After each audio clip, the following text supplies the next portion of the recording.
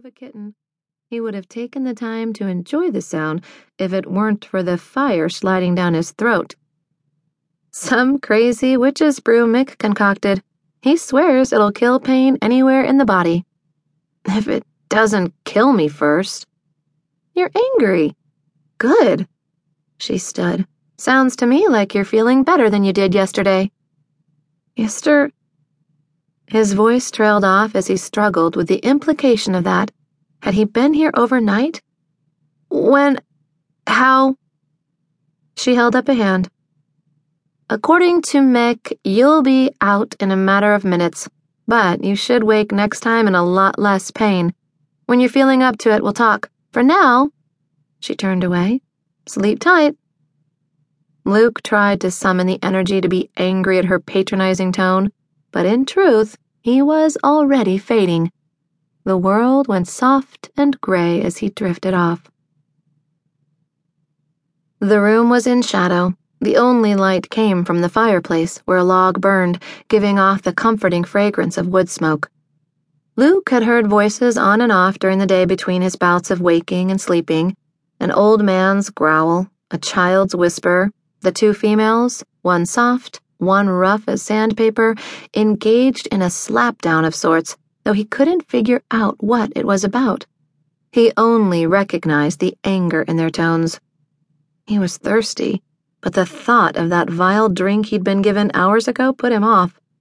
He could probably eat something, though at the moment nothing appealed to him. He felt vaguely restless, and he knew it was time to saddle up and head for home. But since he didn't know where he was or how badly he'd been injured in that fall, he figured he would just lie here a while longer. Mick said you'd be waking up soon. The woman was little more than a shadow in the doorway, but he knew the soft voice now. As his memory cleared, he knew, too, that she was the one who'd offered him something to drink after his fall, the one who'd managed to get him to safety, the one who'd brought him here. The shooter. She switched on a light and he muttered an oath before lifting his hand to shade his eyes. Sorry, but I need to check your head wound. She eased down beside him on the sofa and gently lifted his head. I'm Ingrid Larson. Luke Malloy.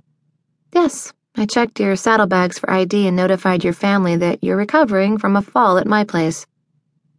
She seemed distracted as she poked and prodded. Good.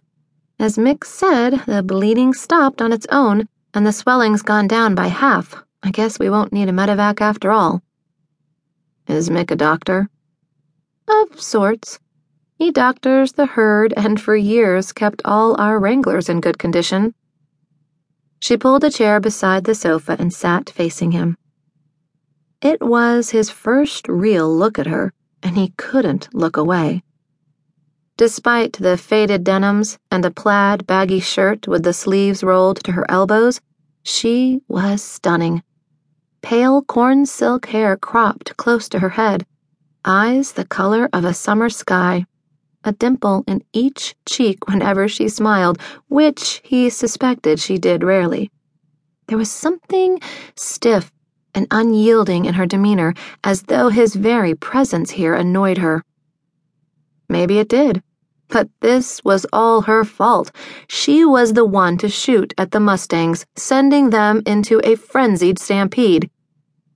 She was studying him as closely as he was studying her.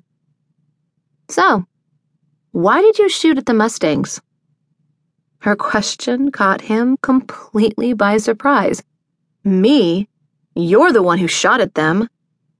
She shook her head, sending a lock of pale blonde hair dipping over one eye. She brushed it back absently with her hand. I heard the shot and came running. When the herd vanished, I saw your horse, reins dangling, and realized its rider was nearby. You're lucky I took the time to search, or you'd still be out there. I doubt you'd have survived in that storm. He remembered the rain falling on his face as he'd been transported across the meadow and, later, the sound of a furious storm howling in the night. The storm was still ongoing, though now there was just the steady tattoo of rain on the roof and the occasional flash of lightning, followed by a rumble of thunder that shook the house. If you didn't shoot,